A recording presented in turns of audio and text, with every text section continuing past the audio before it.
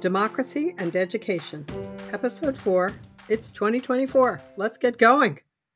Hi, I am Karen Chenoweth, and this is Democracy and Education, the podcast about running for school board.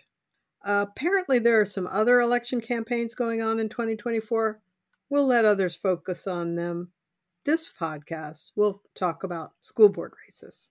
We know that local school boards are in many ways the bedrock of democracy. There are roughly 88,000 local school board members, almost all of whom run for election. That means there are more school board members than any other kind of elected official. They hold the dreams of their communities for their children and are expected to live up to the small d democratic ideals of listening to constituents, learning about issues, and representing the desires of the majority of their communities in the light of facts and evidence. And yet, school board campaigns veer wildly from being political afterthoughts to being the targets of a massive extremist movement that is trying to radically reshape and even dismantle public education. This is for those school board candidates who are standing up for the idea of public education and democracy. To all of you, welcome.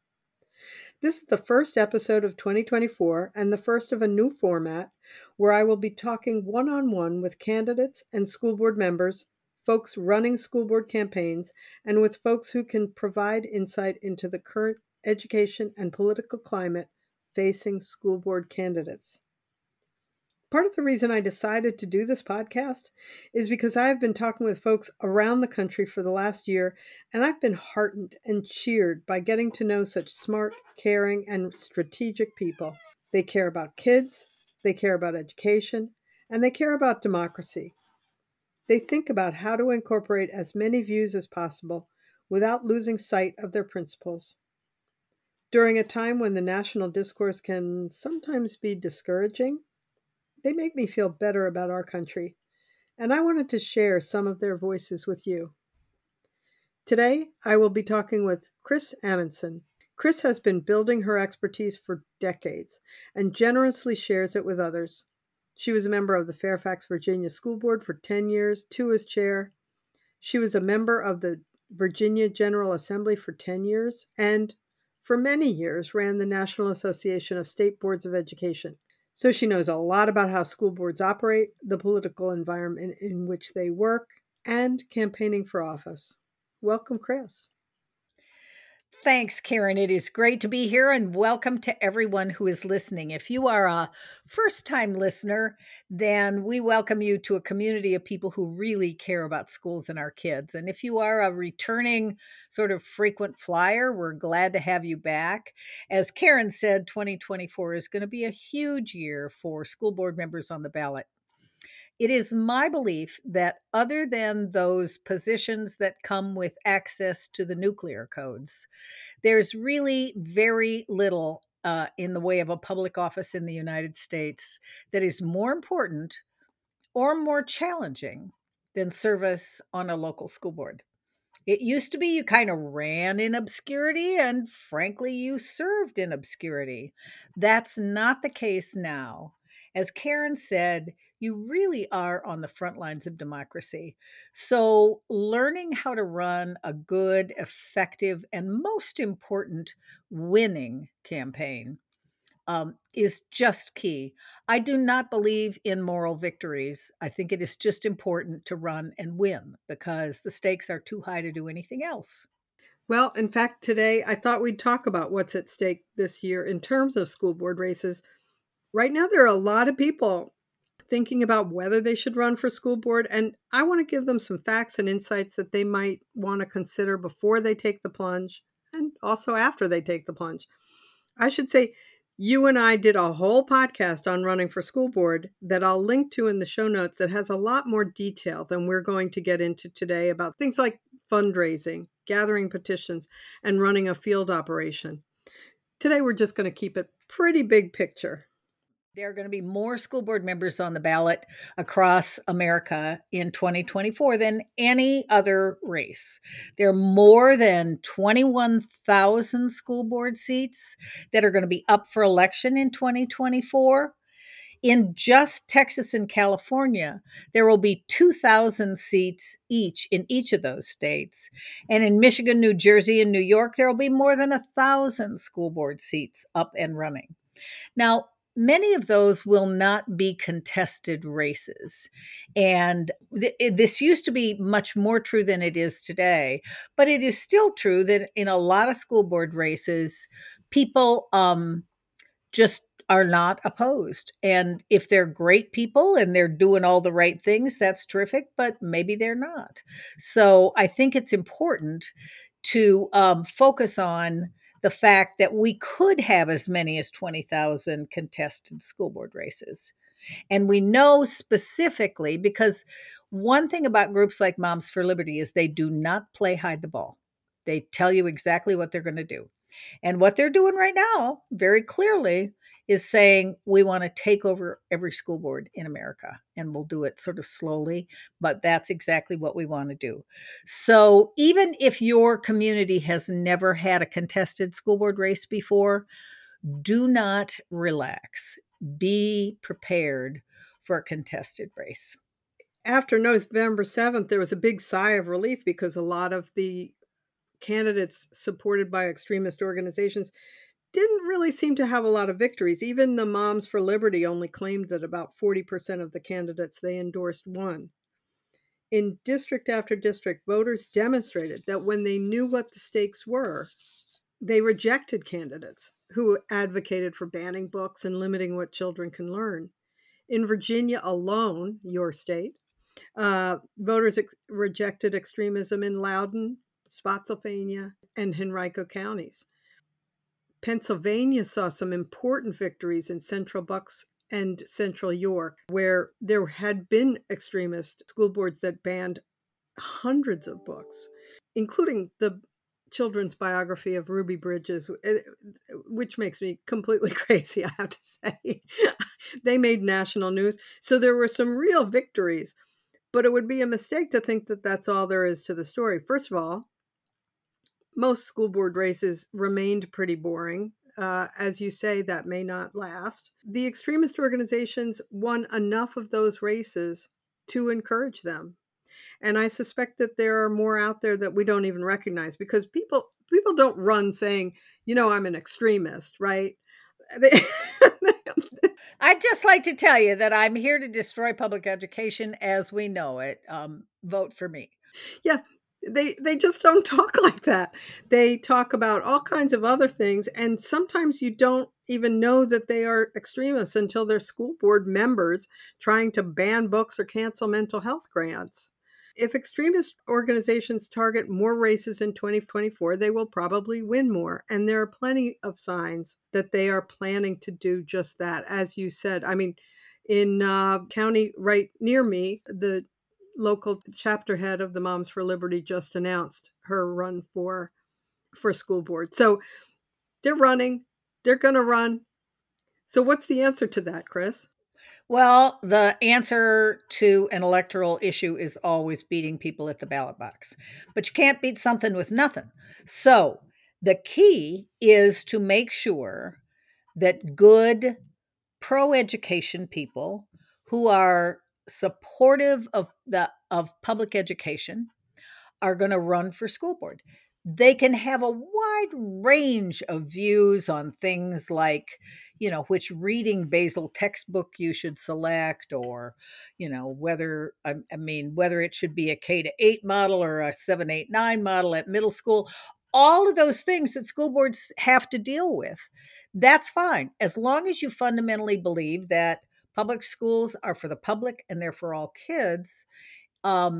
Then I think you can at least think about running for school board and having something important to contribute. Let's be clear what's involved in running. Chris, in our 5-episode opus, you said that people can't run your father's campaign anymore. Your father ran with $25 and a few lawn signs and business cards. But I will tell you, there are still people trying to run those campaigns. And they're losing. And they are losing. And we watched that. We watched in Virginia some very good school board members who would not adapt to the changing world of campaigns, contested campaigns. So if you are not prepared to raise money, work hard, print literature, print signs, knock on doors, then what you need to do is find somebody who is, and you can support them. But I will tell you that running for school board, as important as it is needs to be your top priority, other than obviously your family and your job. That's it. If this is the year that you are also finishing your dissertation, this is not the year for you to run for the school board. If this is the year that you got elected as the senior warden of your church vestry, then this is not the year for you to run for the school board. So you find somebody who can, and you support them as best you can. So the first thing is to acknowledge that it is not my dad's campaign. My dad did in fact spend $25, and he won pretty resoundingly. That's not the case anymore. So that's the first thing, is acknowledge that it's going to be it is a different kind of race. And if you don't really want to learn something about how to run a campaign, then again, this is just not the way that you can best contribute to the dialogue. So that's the first thing that I would say. The second thing, and this is almost as important, we had a disaster in Fairfax County where a woman who was someone of the sort that we really kind of want to run, she'd never been involved at all. She'd been involved as a parent. She worked with parents in the school system, and she worked with immigrant parents, and she had great background, but she didn't pay attention to the details. And so what's happening now is, because the Moms for Liberty crowd takes these races so seriously, they went over all of her paperwork with an absolute eye to finding what they could use to get her thrown off the ballot. And for example, on one of her petition forms, she had somehow had a typo for her own address. Now, she obviously knows where she lives, but she had not corrected it, and the entire sheet of names was thrown out. Oh, that's painful. So was she thrown off the ballot as a result? She was. It was tough for her, but it was tough for all of us. I mean, all of a sudden we had to raise tons of money in no time and organize a write-in campaign, and find a lawyer who would take the case. And in the end, she prevailed. But boy, it was a lot of drama and angst that we could all, frankly, a week before the election, have done without. So that's the other thing, is you learn what the rules are, you follow them meticulously and precisely, and get other people to proofread. It's like when you're handing in your first term paper in college. Get somebody else to proofread it to make sure that everything is right. And then second, if they tell you that you need to submit 125 names, submit 225 names. Because, what if some of them get thrown out? And so that is the difference. And it used to be, I am sure that there were people who filed petition forms 10 years ago with incorrect addresses on one page, and nobody cared. Nobody cared about it. Now they do. It is, you should expect that everything you do is going to be scrutinized. And if there is a way for them to disqualify you, that is the easiest way for them to win an election, is just to get you tossed off the ballot. So let me ask you this. Can we look at the races that happened in 2023 and see some kind of commonalities of successful races? Yes. One is that they tended to, if there was a challenging group, then the successful candidates tended to run as a slate. And they were often mostly nonpartisan, at least officially. However, if the Republican Party was standing at the polls, handing out the names of other people. Voters are not dumb; they figured it out. But running as a slate with a shared message is one way to maximize your impact, because you're never going to have enough money to do 20 mail pieces or anything. But so that's the first thing. The second thing is, get a PAC behind you. Um, I know that you have a podcast with Conejo Valley where, a nonpartisan PAC has led the effort to take back and then now maintain control of a local school board. I think that's just hugely important. Yeah, just so I'll do a little plug. So the first 3 episodes of this podcast of Democracy and Education are the stories of 3 communities that fended off extremism: Conejo Valley, California; Carmel, Indiana; and Plano, Texas. They all had nonpartisan PACs that could give permission to Republicans who didn't want to support extremism, because it's important to note that for the most part, the Republican Party machinery has been enlisted to support extremists running for school board. We saw it. You and I saw it. You were at my polling place, and they would stand the Republican. Now, they were endorsed by political parties, but this woman who we knew was a hardcore Moms for Liberty type, would say, "Hi, I'm an independent, and I hope you can vote for me. My opponent is running as a Democrat. He has Democrat on his signs, but I'm running as an independent." Well, she wasn't. And he won 60-40, thank goodness. But voters, as a general rule, would prefer for there to be some, and especially, as you say, as the country becomes more and more partisan, we need to find those moderate Republicans who do not want people to ban the biography of Ruby Bridges in their children's school, and give them permission to vote for a candidate who is just going to be for good, solid education. So if you can find a nonpartisan umbrella, that is always, I think, a great way to go. But in any event, join forces with other candidates and communicate a consistent message, because that is the only way you can really break through. Yeah, we saw this work in Central York, Pennsylvania, where an extremist board, as I mentioned, an extremist board had, among other things, banned 300 books. And the slate endorsed by the PAC included 1 Republican, 2 Democrats, and the slogan was "Not Republican, not Democrat, Panthers," using the mascot of the high school.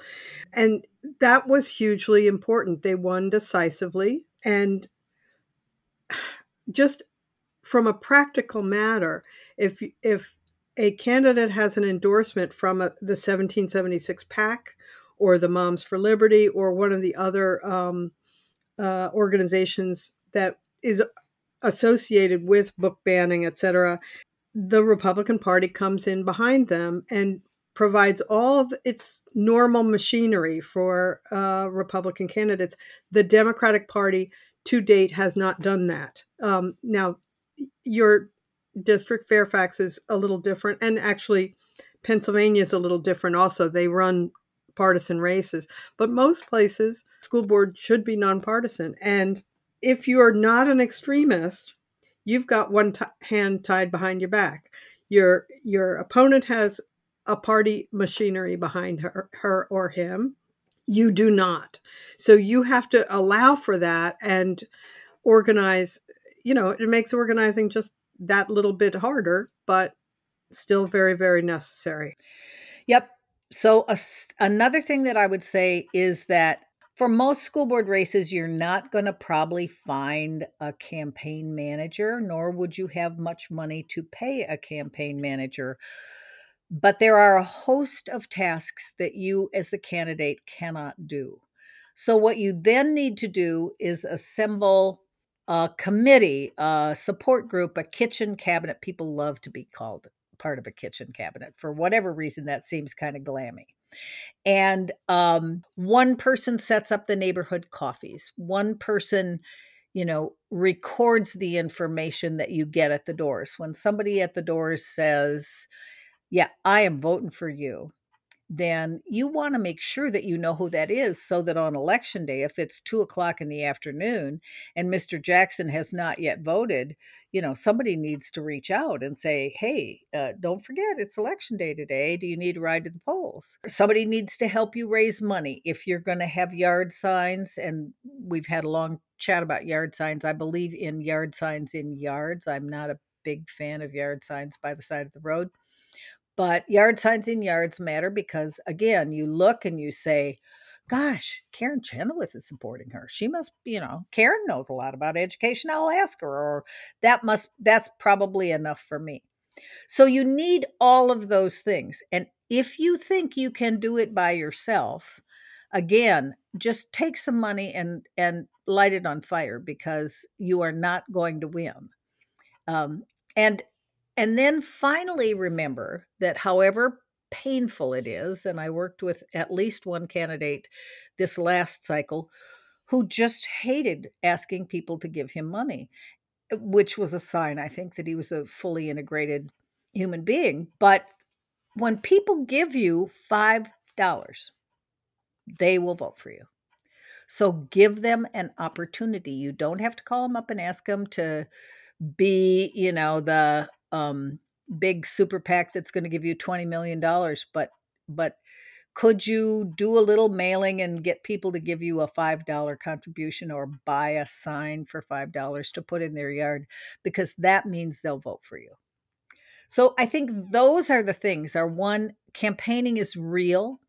It's got to be your most important thing. Second, it is way better if you don't do it alone. And then third is have a really clear, consistent message. We're not Republicans, we're not Democrats, we're Panthers. Or, in Fairfax, we had candidates who ran on ban guns, not books in schools. And that was, in our community, that was an effective thing. I don't know that it would be in rural parts of the country, but it worked for us. So I would say that. And then finally, surely there is some person in your team who is good on the internet and on research. Many of these candidates who they are running have almost no footprint. But can you tie them to, things that they were endorsed by, Moms for Liberty, and Moms for Liberty has also banned Ruby Bridges, whatever. What you need to do is make it clear to voters that the choice is between people who want to change public education fundamentally and in ways they don't want, versus you who want to improve schools, certainly, but still want to maintain a lot of the basics. And so you got to have somebody who does, and in politics we call that opposition research, and it's there. You just have to look for it. Well, it is sort of stunning, when extremists make it onto school boards and start doing all kinds of extreme things. And we've seen this around the country. People who voted for them are shocked. That's not what they wanted. They wanted some change. They may have not liked what was going on in the schools. They didn't want to dismantle public education altogether. No. I mean, and it used to be, that people ran for school board because they were mad about the football coach. That was a big motivating force for a lot of people to run for school board in the olden days. That is not the case now. But there will be little tells, there will be little tells. People also need to go to events and ask them specific questions. One of the things that we noticed in the last year was that the extremist candidates didn't do a lot of public forums. They didn't do the League of Women Voters. They didn't do the Rotary. They didn't do the sort of standard events that most candidates are used to doing. And so they remained kind of mysteries.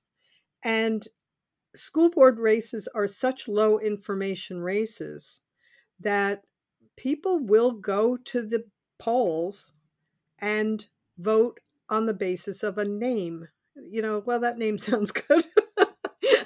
I, I, they choose candidates the way I choose Kentucky Derby, horses. By the colors, the name. But it is a humbling experience when you are a candidate for school board to stand at the polls and people are like, "Oh, school board? Oh, we're supposed who am I supposed to vote for?" Karen, I think one of the other things about the fact that the other crowd, the other guys, do not show up at the League of Women Voters or whatever is, you then really need to. You need to be at the League of Women Voters debate, at the Civic League debate, whatever, because you need voters who probably, again, didn't know there was an election for school board, got no idea who's running, and they see you and they go, "Oh yeah, he seems pretty reasonable." Well, and that's what so Michael Cook in the podcast episode about Plano, Texas, he went everywhere. He went to the conservative, Republican, libertarian, whatever, and he answered their questions and talked with them. And if he didn't win them all over, I think he probably at least convinced them he was a reasonable human being that shouldn't be opposed as if he were not, because he is a reasonable human being. He's a terrific guy. Yeah. So one of the things that you really emphasized in our 5-episode podcast was you're really setting up a business. And that really stuck with me because I think then people kind of can get it, right? You have to name a business, you have to open a bank account with the name of the business, not some other name. You need to file reports. You don't necessarily need to hire people unless you have enough money to be able to hire at least a part-time campaign manager or a part-time campaign consultant. Um, by the way, we have quite a few resources that we're directing people to that include some volunteer campaign managers who understand. They are professionals and they understand the importance of school board campaigns, and they are volunteering their time to some school board candidates. So like there are people out there, there are things out there, there are resources out there to help people. But one of the things we know, and this is a really painful topic, I think, one of the things we know that can derail a good school board campaign is if there are multiple good people running for the same seat. Splitting the vote can allow extremists to slip in unnoticed. Everybody's going, well, should we have Chris or Karen? Well, Karen prefers this and Chris prefers that. Which do I prefer? And meanwhile, there's Joe over there. There's Joe over here who's let's turn our libraries into detention halls. That's going on. That's happening right now, this minute in Texas, in Houston specifically. So that's a painful topic, but people have to. This isn't about you. It's not about you. We want to support all the good people, but we can't support everybody. And here's the thing, and I got involved in that situation in my home district. There were two nice, both first-time candidates running, but one of them clearly had the experience, had been a civic involvement, had been all those things, had led the bond referendum campaign in our district, and had been a PTA activist, all of those things.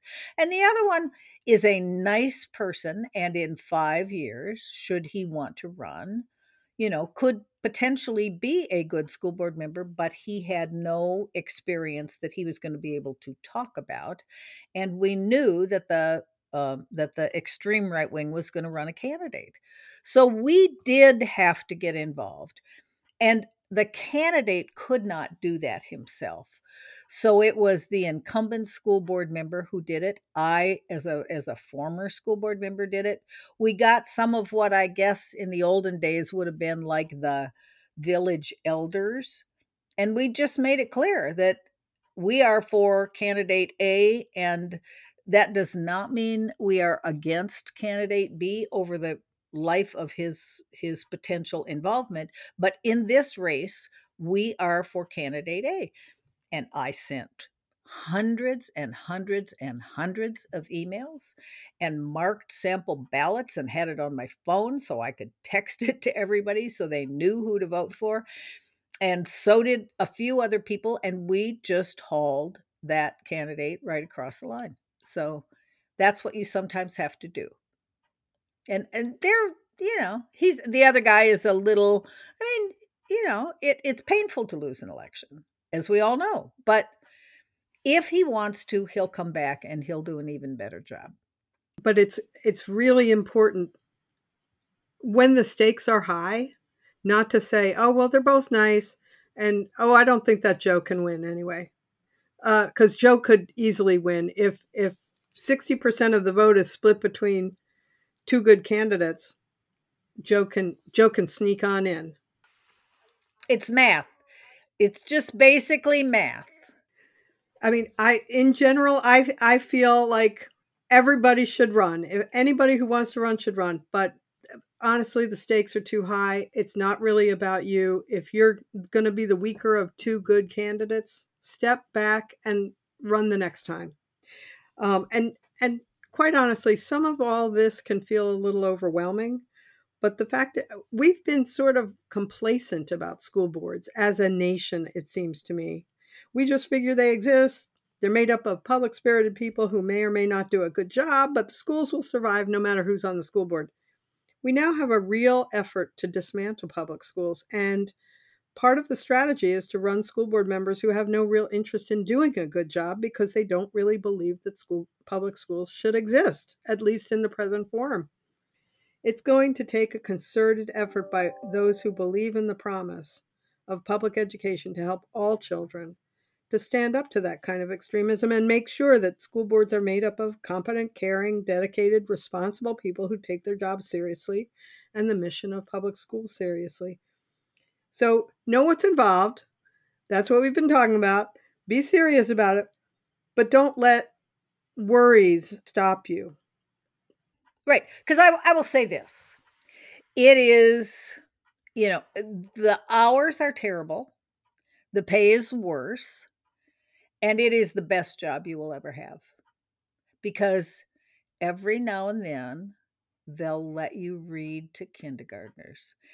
And they let you come to basketball games and sit mid-court. And I used to get to direct the high school band, my annual effort in Lenten humility.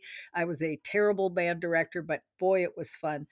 And we made really important decisions about things that mattered to kids. And we improved reading instruction, and we added the number of foreign languages that students could take, and we did all kinds of things.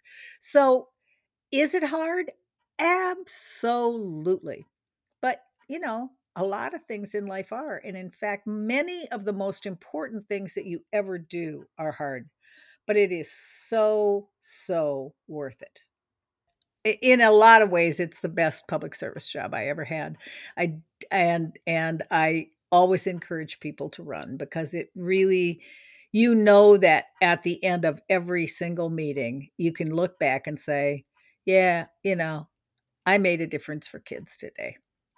So, Chris, this was a great conversation to kick off our newly revamped podcast. But I want folks to go back and listen to our 5-episode podcast. So you want to run for school board. Here's the deal.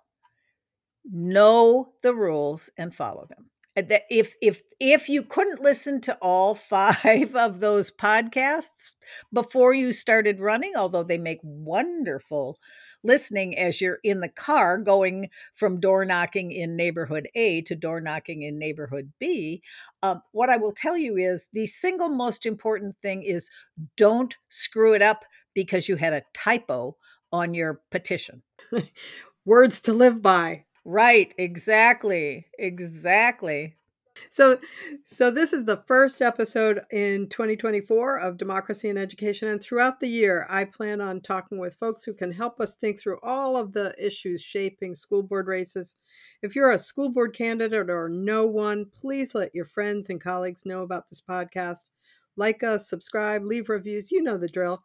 But also, consider joining us. We have a community of school board members, former members, candidates, and folks supporting school board candidates who come together in monthly calls and on a members-only forum on our website.